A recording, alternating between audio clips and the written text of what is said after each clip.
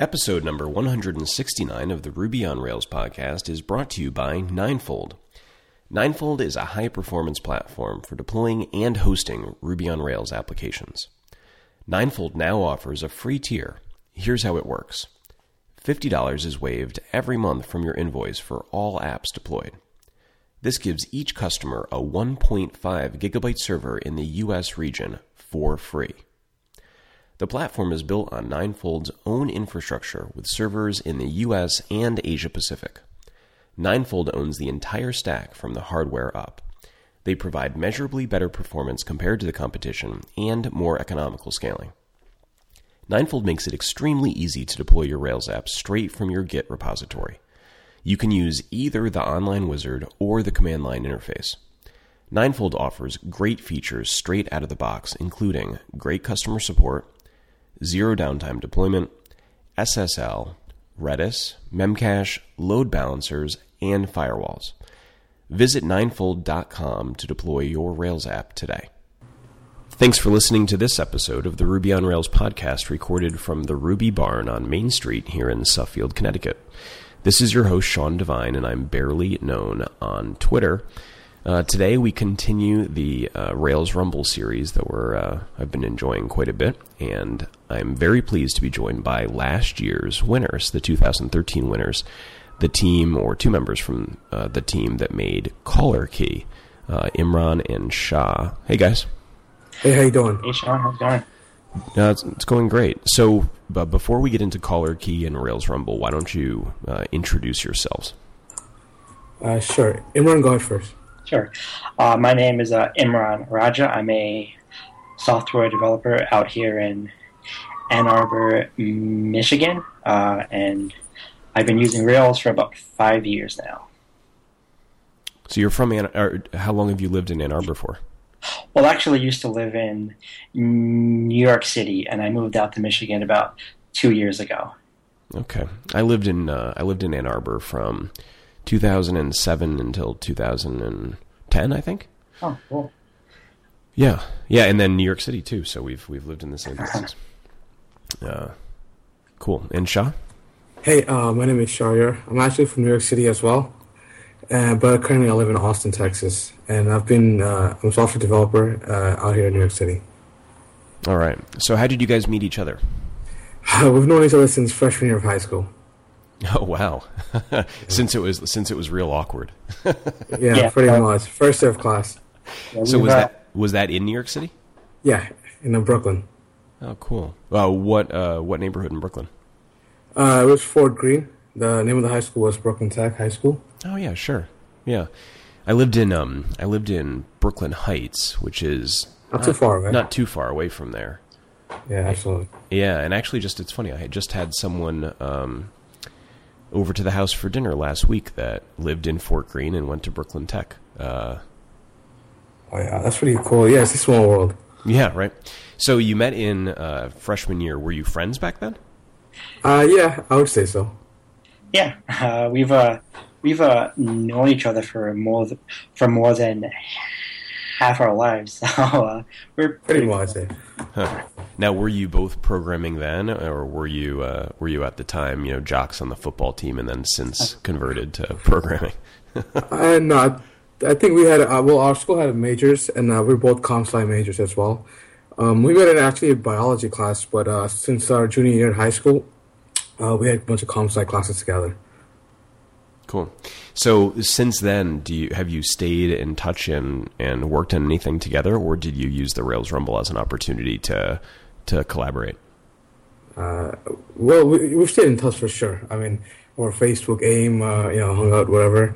And we've, attempted on working on projects and stuff. So we figured, Rails Rumble would be a good, avenue for us to actually work on something together. Well, most of the people that have come on say that there are a few keys to success in the Rails Rumble, and I'm looking forward to hearing your take on that. But one of them is either the first or second key that people mention is to know your team and know strengths and weaknesses. So, it seems interesting to have a team made up of guys that go back so far, because, at the very least, everyone knows what everyone else can do. Yeah, for sure. I mean, so we've basically known each other for close to 15 years, and also our third teammate is actually Shaw's younger brother, who's really good at graphical design. So they were able to collaborate really well on that. And each of us had something that we were particularly good at, and we basically just played on each other's strengths. Yes, so let's talk about that a bit. So first, why don't you give the most simple overview of what your entry was and what it does, and maybe a little glimpse into why it won. And then after that, I want to talk about the composition of your team and what from that experience you think makes sense in terms of the skills that one needs to have on the team in order to be successful. But first, let's talk about CallerKey. Yeah, I'll let Imran handle that because it was mostly his ideas. So, sure. Well, basically, I just approached Shahryar and asked him if he wanted to join the Rails Rumble with me. It was kind of a last-minute fun thing that I thought we could do. And then the idea I came up with was using Twilio's voicemail transcription as a starting point to analyze voicemails. So our basic idea was to make an application where you would call up this phone number, leave a voicemail, and then we would basically transcribe and analyze the voicemail. So you can find out the number of repeated words on the voicemail. And then the thing that Shahryar came up with was also doing a sentiment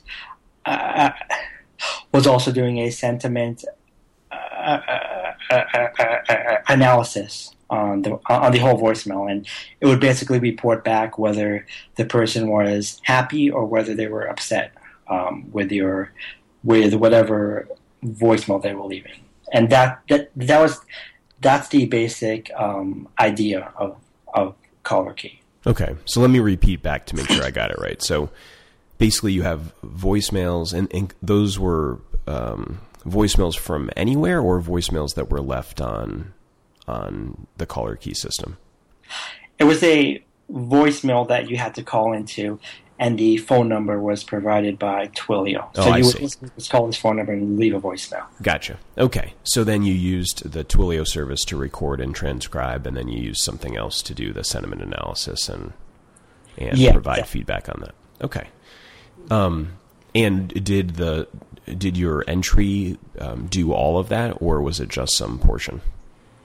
Well, actually, so I want to go back onto the Twilio transcription thing. So we originally used Twilio to transcribe it, but it wasn't as accurate. So we actually went a roundabout way of doing the transcription. We used, I believe, Google's voice transcriber to transcribe it. It was much more accurate. And yeah, it pretty much did all that. It showed where the calls were coming from, analysis, if there are customers or not, because you could actually create a customer and put their phone number, so you could actually track the customers to see like how many times they called and things like that.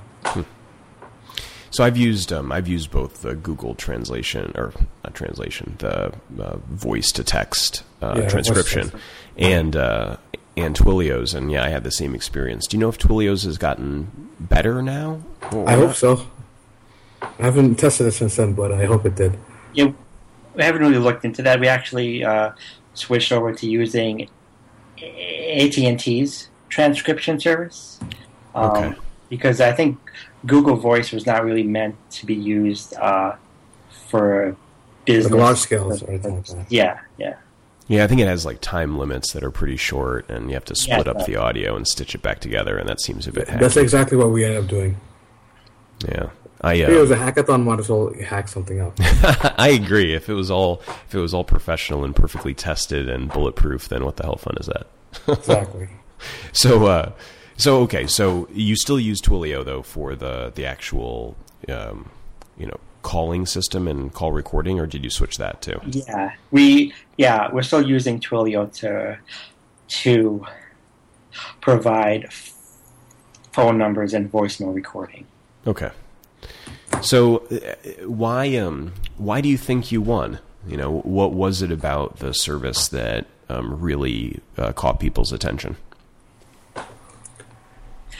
I would say it was a combination of things. I think a large part of it was because of the UI design by Sharia's brother, and also I think we both have been working on Rails for quite a while, and I know Sharia had some business analytics background, and I had recently done charting using business analytics as well. And basically, we combined all that together, and we were able to put together a MVP that we thought would be pretty cool and also useful as well. Like, it's something that I think businesses can be like, it's actually something that I think they could use. And I think that's one of the reasons why we won. Do you think that it was in the form that the application was in when you won? Do you think it was useful just in a proof of concept sort of way, or was it actually useful, like someone could actually use this and it would work into a workflow in a reasonable way? And not that I think that there's a right answer on that. I think either one could be perfectly reasonable as the strategy. Well, let me answer that. I think we actually had a pretty solid MVP. I mean, we worked really. Basically, we didn't get any sleep at all. So all three of us, we worked pretty hard on it. Really, no sleep, not even 5 hours. A couple hours, maybe at most. I think. Yeah, Imran's wife was the most patient woman at the time, so I got to give her props for that. And, were you guys all in the same place, or? No, me and my brother were in the same place, but Imran was in Michigan, so we kind of were in Google Hangout the whole time. Yeah, cool. Yeah, but yeah, I feel like it was useful right out the gate, like after the MVP, because you could do a lot of the functionalities that you needed. Obviously, it wasn't something we would release commercially because there's still a lot of features, and it would honestly work. Basically, there was no login system or anything like that. Really, it was just more like you go in. I mean, there was a very basic login, and you just create your customers, and you start checking who called you, and all the analysis and stuff like that. Run some reports. And it seems like for the Rumble that I think you hit on some smart things there. It's sort of a blend of factors that ends up mattering. It has to be visually interesting. I don't think that an application's done all that great if it didn't look pretty good. It has to be novel in some sort of way. It has to, if it's about usefulness, it has to at least prove that it could be useful. But doesn't necessarily have to be like a fully baked commercial offering, or it can be short of that. Or at least that's my take. Yeah, that's a really good point. And the other thing was that we intentionally left out certain features as well. Like at the time, for the Rails Rumble, we really did not need user signups or a feature that would allow somebody to create a company or a user. All that's kind of secondary and not really important when it comes to building something that would be considered a MVP for a hackathon. Right. It's basically just building the features that will impress someone. So the most common key to victory that people cite that I've talked to that have placed well in previous Rumbles is planning. So I'd say 3 out of 5 people say that's the number one most important thing to doing well. Is that your experience? Was planning a key to your success? And if so, or if not, tell me about how you approach planning before the event. Well, planning it's definitely one of the most important factors. I feel like planning and having a product that's not too buggy, it's good. It's a key. We definitely planned it out. Like I said, it was kind of a last minute thing. I think just a couple of days before Rails Rumble, we decided to work on it. But we kind of planned out what features were each of us going to take on. My brother, he's going to do the UI and the front end stuff. I was going to work on the sentiment analysis of some of that data stuff, whereas Imran was going to work on more of the transcription things like that. And we kind of divided up the task pretty well. And obviously, we had all the tools, that we needed, like project management. And like I said, we used Google Hangout, which was very helpful for us too, because we were all chatting the whole time and making sure like everybody was up to task. So yeah, definitely. I think that's the way we planned it. It's just basically we divided up the tasks and we kind of like followed back like after every hour or two to make sure everything was going smooth. And that sounds like a little bit less planning than some other people do. I think a common approach that I've heard is to create a bunch of user stories before the fact. We didn't do user stories. We didn't really do tests. We didn't write tests or anything like that. We just wanted to get straight down to business, I guess, business logic. And me and Imran, we've had quite a bit of experience with software development, so we kind of like knew what each other was thinking. So I guess it wasn't as much planned as something else. But again, we only had 2 days, so we wanted to. And we actually got it started a little late because I think we thought it was going to start at the Eastern time zone. It was actually UTC, so we're kind of 5 hours late. Yeah. So yes, we needed to get ahead. That's funny. So were there 4 of you or just 3 of you? 3 of us. 3. All right. And the way that you divided up the work was, I think you just said it. So the 2 of you worked on the programming, and then you had your brother that worked on the front end. Exactly. He did the UI, and then he did the front end programming, like the static version. Okay. So tell me about that. Did he how did you interface with him in terms of the front end? Did he just provide you a bunch of mock-ups and you had to code it, or did he actually build the templates? Well, you see, yeah, I have a lot of experience working with my brother. We've worked on many projects together, so we kind of like know how each other works. So that helped a lot. He came up with the concept, and we kind of like, when we liked it, we changed a few things around. And then he does some like basic HTML and JavaScript and things like that. And then Imran handled a lot of the UI stuff after he did the very basic static version. So we just we uploaded like the HTML version, like we just like the CSS and the images sliced up and things like that. Right. Did you have experience with the Twilio API in advance? So that was actually something that I had to learn a few days before the Rumble. It was not something I had used before, but I had just gone through their online tutorial, and that only took about 1 hour to go through, and that was really all I really needed to know, was how to record a voicemail and how to transcribe it, and that was really easy to figure out using their documentation. Yeah, so you only had, so for people that know Twilio, you only had a single endpoint that you needed to implement then, right? Yeah, exactly. It was basically just 2 controller actions that I really had to work on for the Twilio integration. One to handle the actual phone call, and one to receive the transcription. Gotcha. So they have like you provide like a callback URL that when it's done transcribing it hits. Is that how it works? Yeah, that's exactly how it worked. We just used their web interface, and we basically tell it to hit those controller actions once it was finished processing. Yeah.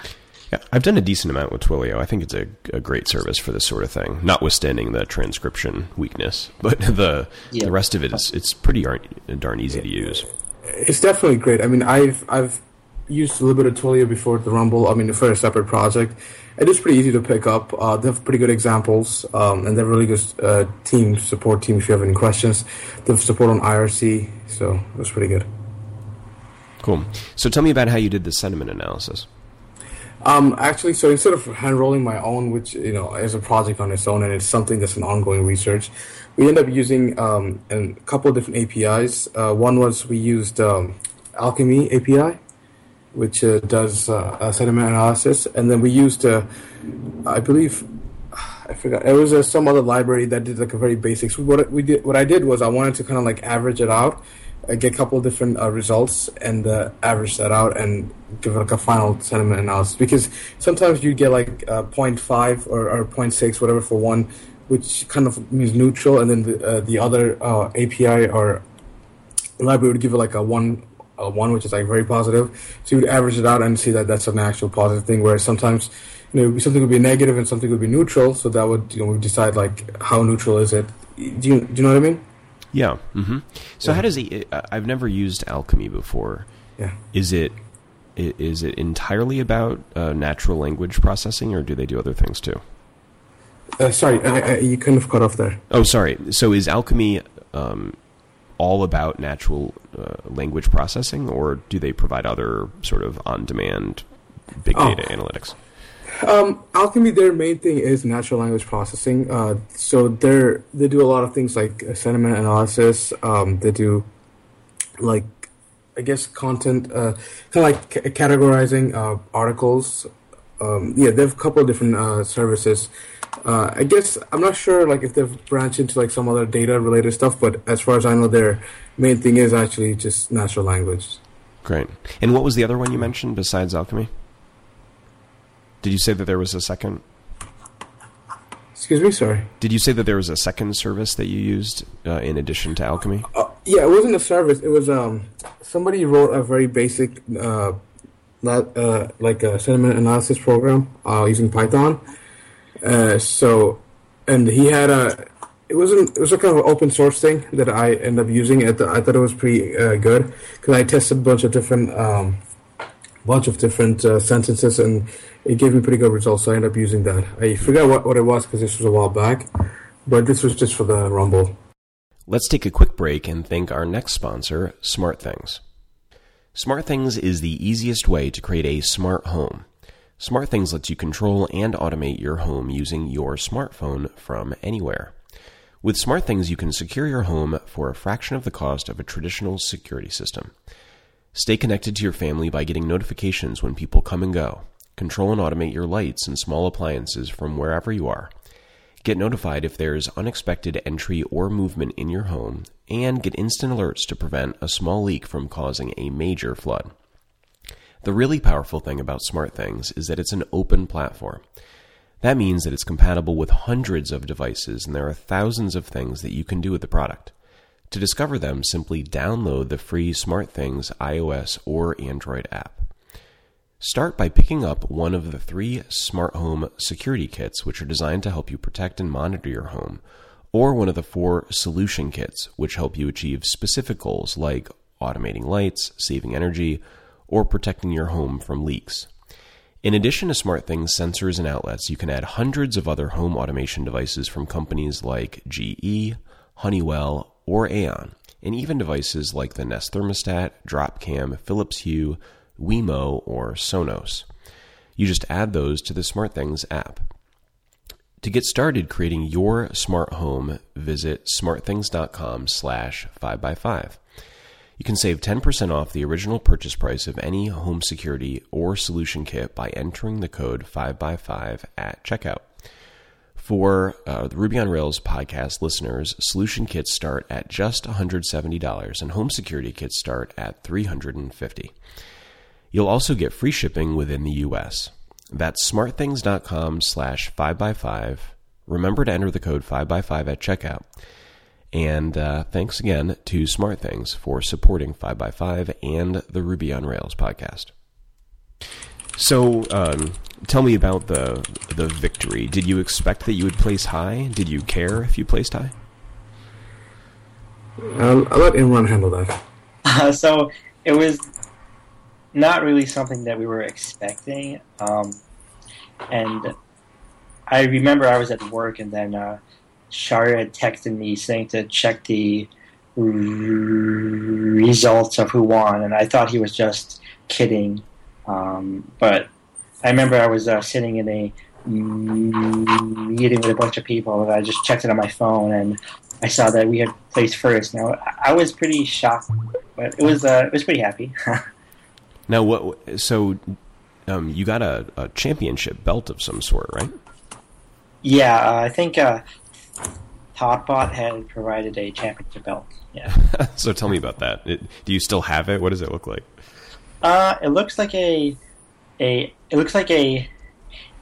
actual heavyweight championship belt. I do have it. It's sitting right next to me in my closet.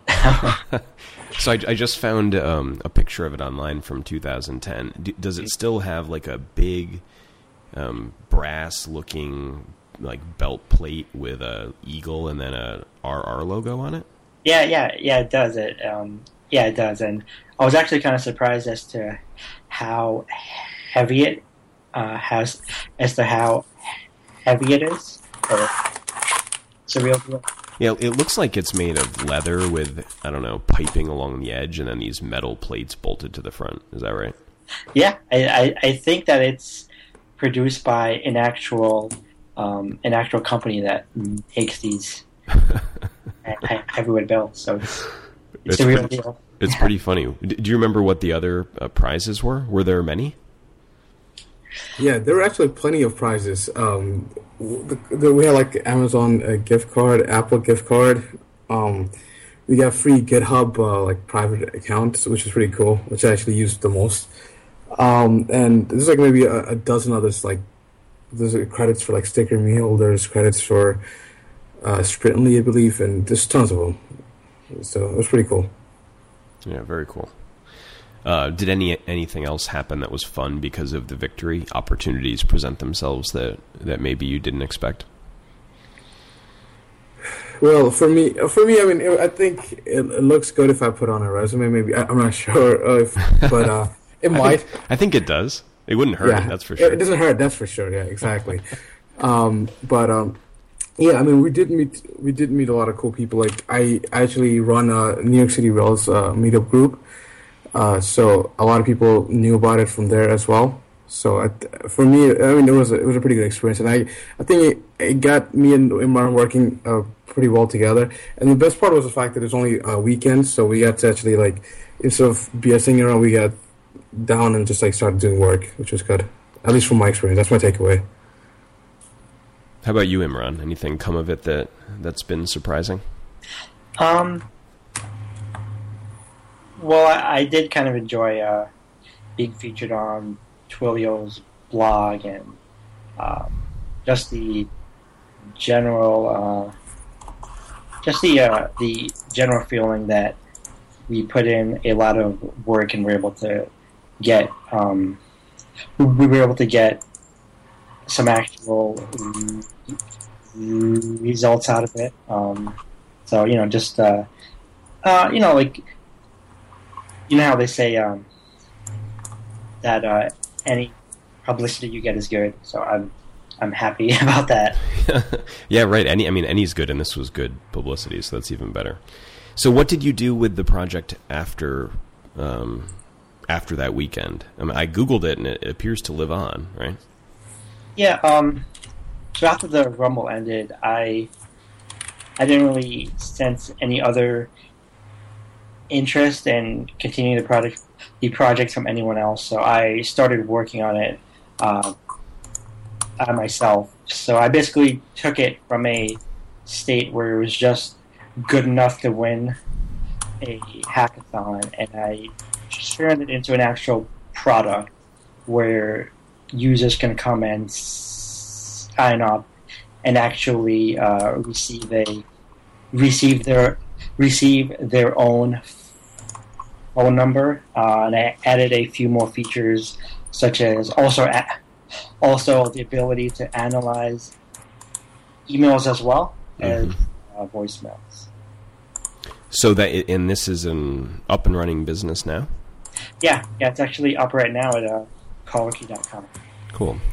So I just went. So what's talk to me about that experience? What's it been like to convert from a hackathon project into a business that you're running?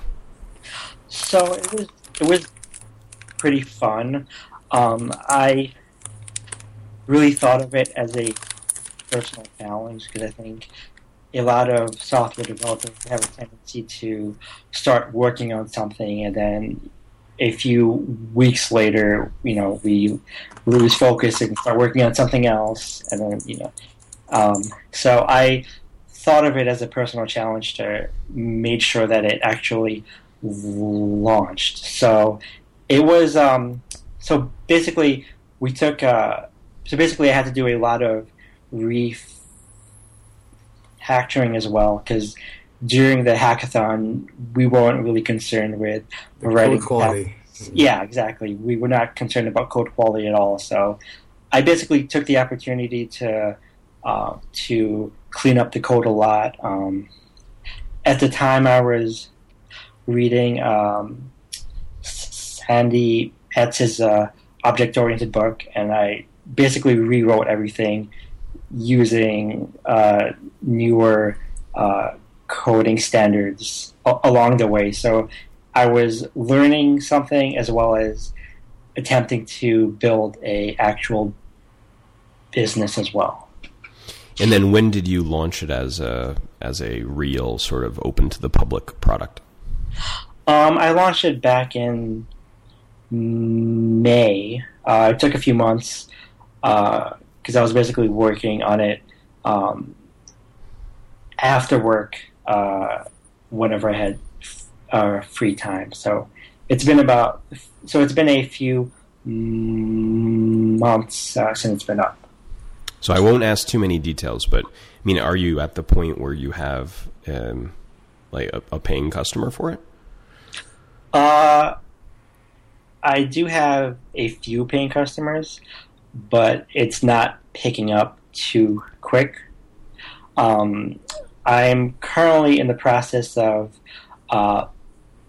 pivoting the application to attract other types of businesses.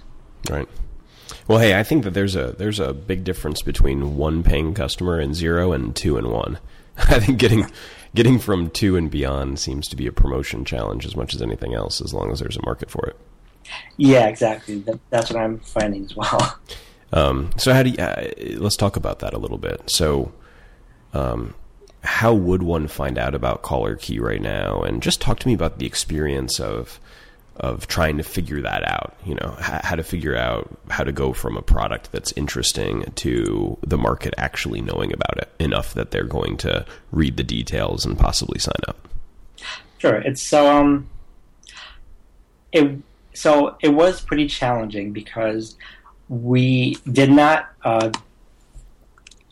build this application based on an actual customer's needs. It was basically a project that came out of a hackathon.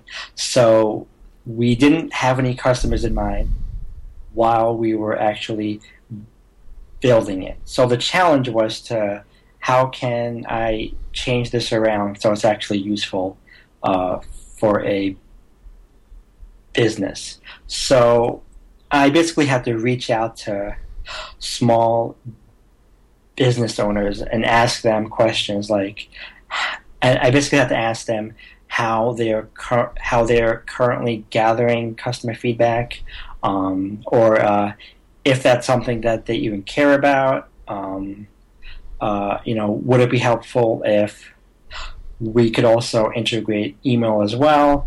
And then based on the responses I got, it's how I decided what features I wanted to add next. And that's currently a ongoing process that I'm doing right now as well. So I basically, I basically following a very lean learning process as I go along with this project. Well, I think it's cool. I just took a look at the preview before we had this call, and it's a nice product, and I hope if it's what you want to go and have this become a product, I hope you're successful with it. Cool, thank you. So, what about after this? Is there another hackathon or Rails Rumble in your future with this team or with another team, or do you think you're gonna retire on a high note? Well, I would love to do this year's hackathon, but I'm expecting a third kid about 2 weeks before, so I'm going to have to sit this one out. Well, congratulations. That's exciting. Thank you. How about you, Shah? Yeah, maybe. I'm not sure. Again, I wanted to work with Imran on another hackathon, on another Rails Rumble if we had the time, but his kid is coming, so I'm hoping, the kids, it might be a couple weeks late so we can work on it, but all put aside. Yeah, obviously there's priorities, so I might work on something with my brother if I have some time, but yeah, I'm not 100% sure. Yeah. So do you have an idea that you think is good for this year's? Not really. I mean, honestly, I feel like if you plan too ahead, you look at it differently. But if you plan something a couple of days before, it's a different thing. I don't know if that makes sense. For me, it's like if I come up with an idea just a couple of days ahead, it might be better. I feel like. I've participated in a couple, and I never did the plan way in advance thing. I think in each case we figured out what we were going to do sometime between 2 and 0 days before the start of it. Yes, same here. I've been to a couple of hackathons, and same thing. I've actually won a couple of the hackathons as well, and it was the same thing. I had nothing planned, just like the day before or the day, came up with something, and luckily it worked. Although talking to people on this show has taught me that maybe we're not the most common approach, because it seems like it's pretty common to plan in advance and to list out a couple dozen ideas and to maybe 3 or 4 weeks in advance, and then to drill down through picking one over the previous few weeks. Yeah, a lot of people do that. They come really planned, but from my experience, it's just like winging it kind of works, because if you plan something way too early, like I said, you look at it in a different point of view. So during the hackathon, you don't want to build MVP. You're in the mindset of building out the whole product, and feature creep is like death of any project. So we just want to get the main thing working. So that's my take. Well, I heard one piece of advice that I thought was pretty smart on that point, which was that if you decide a few weeks before what project you're going to do, and then take those 3 weeks to just cut features instead of adding, but you figure you'll start with something that's too big, not intentionally, but just because that's how things work, and then continue to shave off the unnecessary bits until by the time it starts, you've reached like a very refined, minimal feature set that's a version of the first idea. I think that was pretty good advice. Yeah, I think so too. But it takes some discipline, which, and at least for me, the Rails Rumble and other hackathons are sort of a fun weekend, and if it becomes a job for the previous 3 weeks, it's not really the same. Yeah, exactly. This is just, honestly, I love hackathons because it allows me to work on something that I probably would not work on.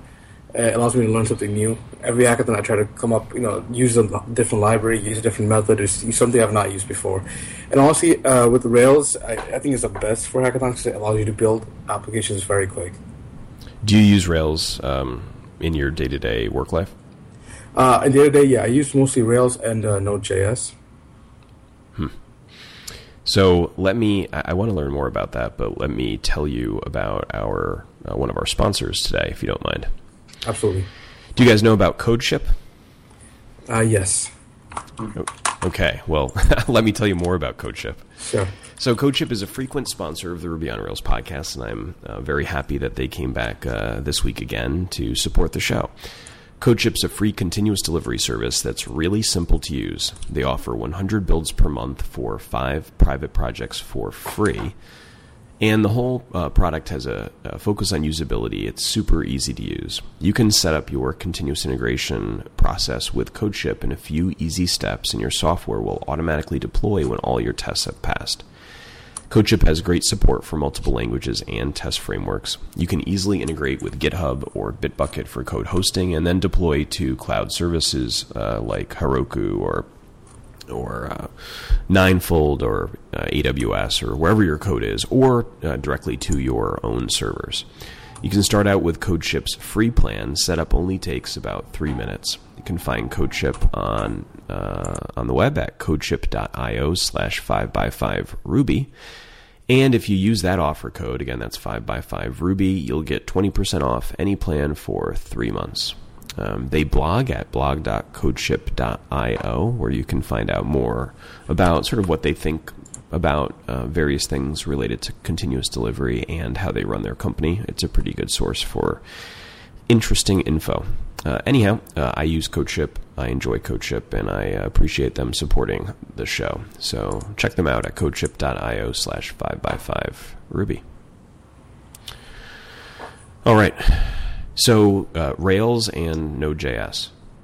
Do you work on some projects that are one and some the other, or are you using sort of a split Rails in the back end, JavaScript in the front end? Depending on the project and depending on the need. Like I always say, if you want to build applications quickly, use Rails. If you want to build quick applications, use Node.js. So that's one thing. So if I need something where it needs like support, stuff like that, I would use Node.js, or like some simple API, or if I need to build an actual code application with the customer-facing front end and things like that, I would use Rails for that.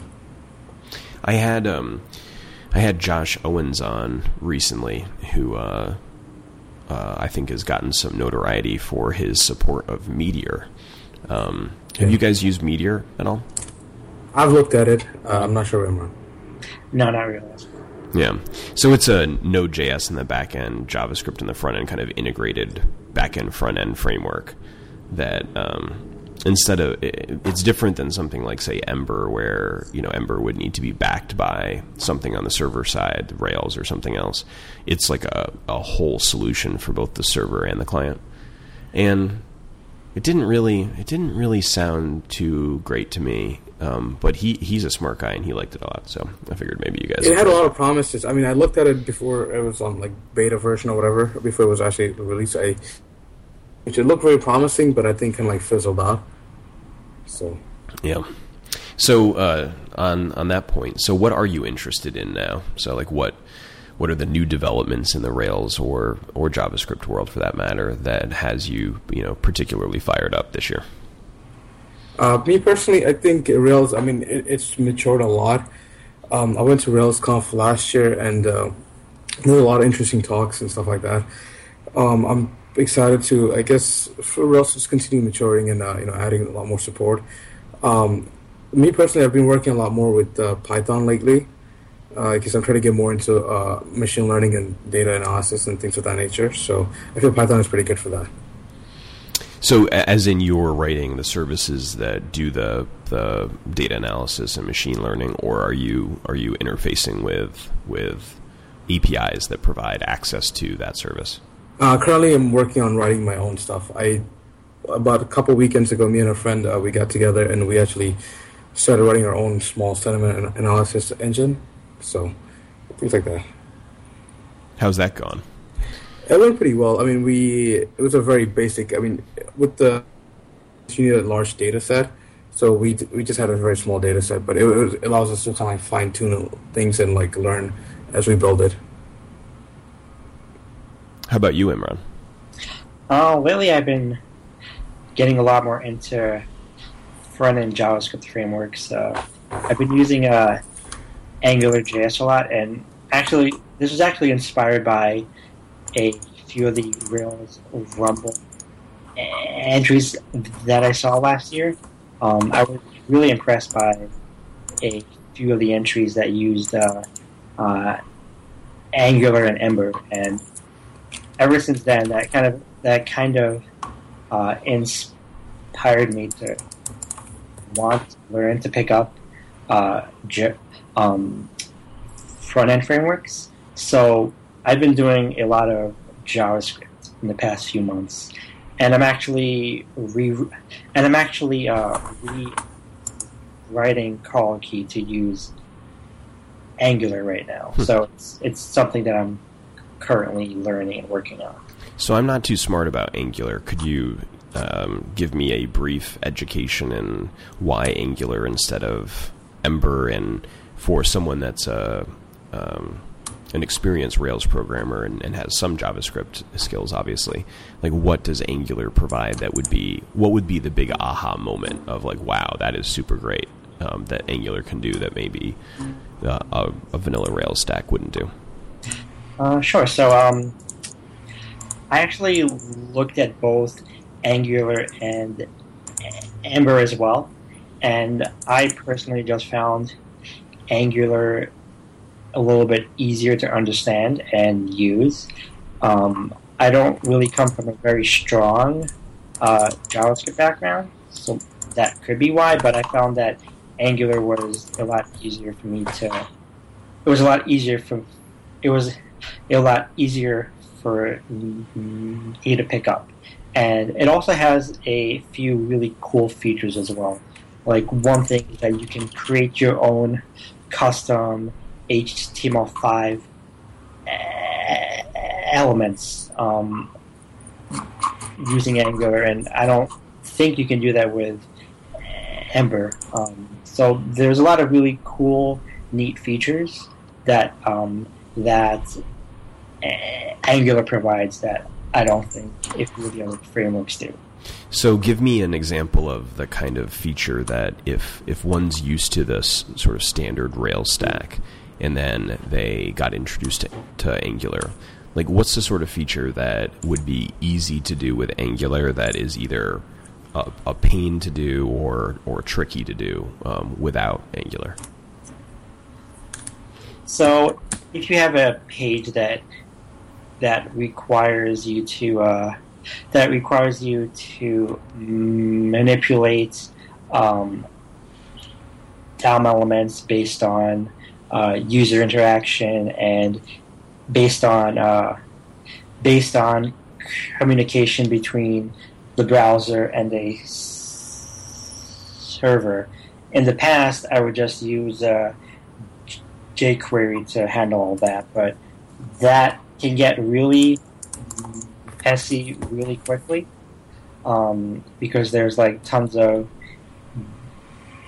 jQuery callbacks, and it's not very organized as well. And oh yeah, that's also one thing that I really like about Angular. It takes care of organizing your JavaScript really well, whereas in the past few projects I've worked on, it's been purely jQuery, and it can get really messy really quickly. It's really hard to understand, and the level of abstraction and organization that Angular provides is really good.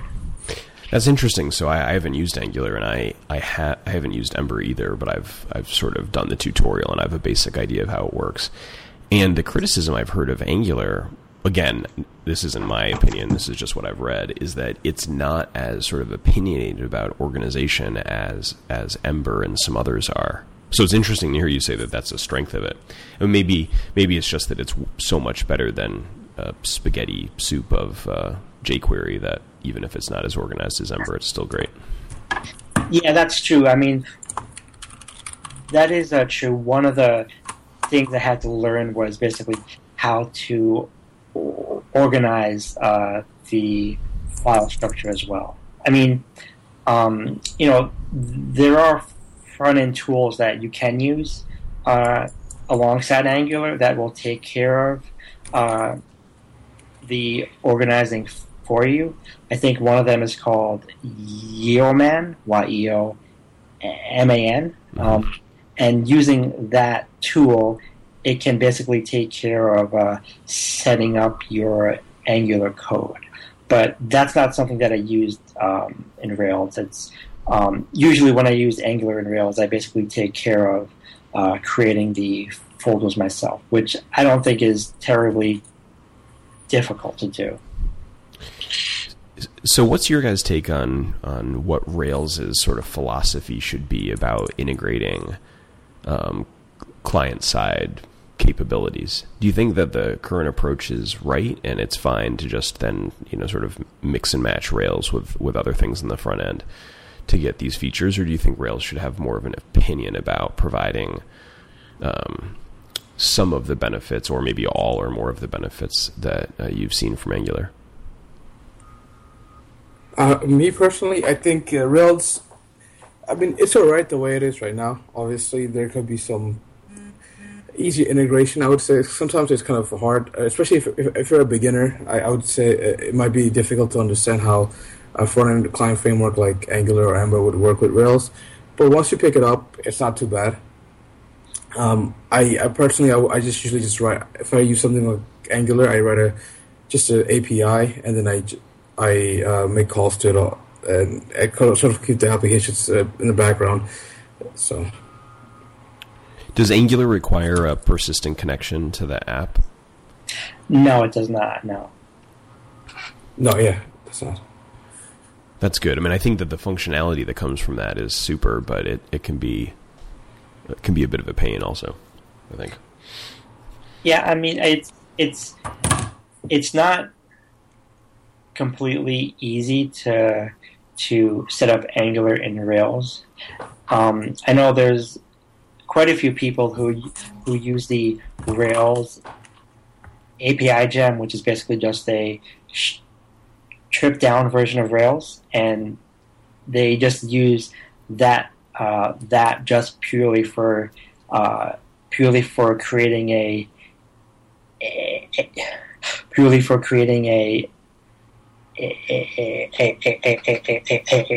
API, and they just throw the front end frameworks on top of that gem.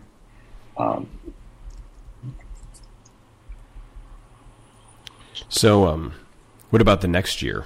Are there new things you guys want to learn in the next 12 months, or is it sort of more of the same for the foreseeable future?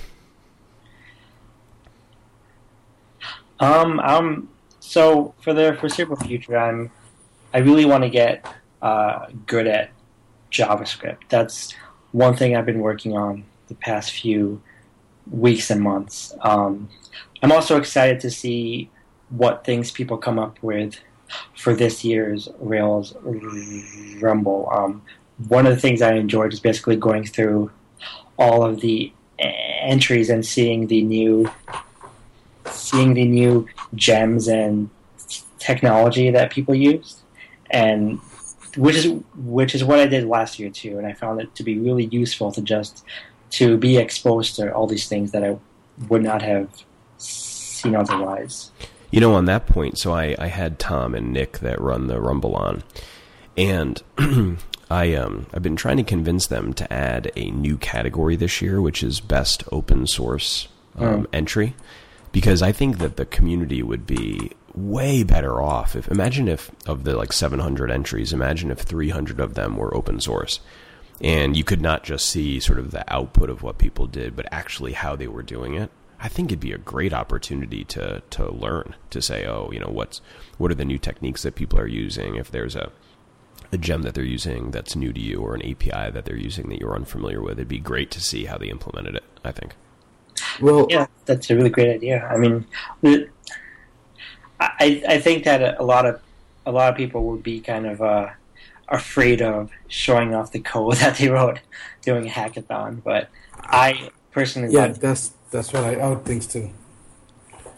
But I think if it was its own category where it it's sort of like the individual entry is hard because one person has to do everything from project planning to design to the front end to the back end to the DevOps. So you're never going to produce something, or you're usually not going to produce something as great as, say, you guys did in a weekend. But it's like it's an accomplishment of a different sort, and I think that the open source would be the same. It'd be kind of I think it takes some guts to put your work out there from a weekend, and I'd like it. Absolutely. I mean, one thing is that in hackathons, you don't exactly follow best practices. So if somebody was trying to learn off, they would actually be more confused, and they would start off on the wrong foot, I think. But yeah, absolutely, I do think there should be some sort of open source category. Might be something that's a little bit longer rather than a weekend. It's a completely different category. Best open source gem or project, whatever, in a week span or something like that, where people have a little bit more time to follow a lot more of the better practices, if that makes sense.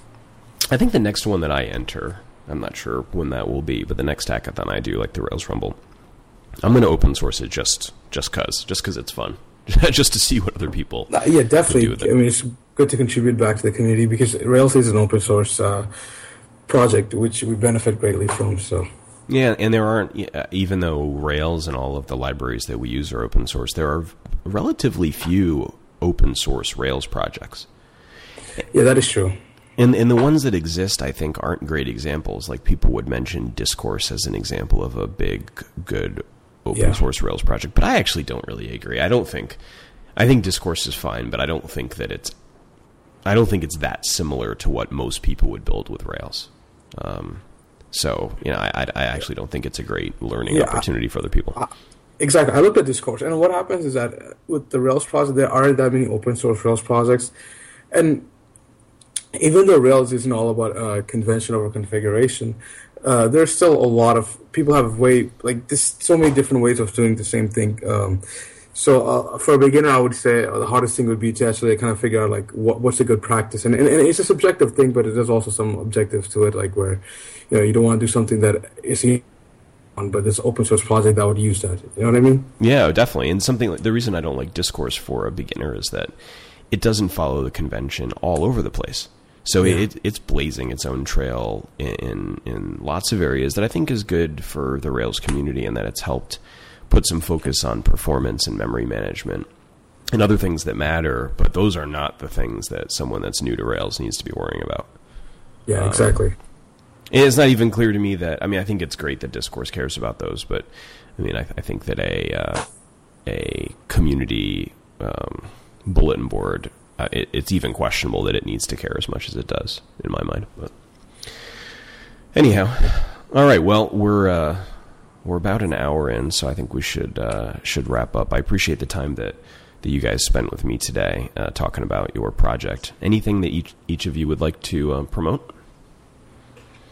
Imran, go ahead. Sure. You can check out CallerKey.com, or you can also check out my blog as well. It's imranraja.com. And for me, I've been working on a new startup. It's a marketplace to find fitness trainers. We're launching pretty soon. It's called Kuju, and the website is kuju.io. kuju.io. Yeah. We'll be launched pretty soon. So. Now, do you have a baby on the way too? Seems like that's the theme on your team. No, not yet. Hopefully next year. All right. Well, Imran, good luck with baby number 3. Thank you. And for both of you, good luck with your ventures, both Kuju.io and CallerKey. Thank you so much. Thank you. It was great to be on. And for those that want to connect with me on Twitter, I'm Barely Known. Thanks.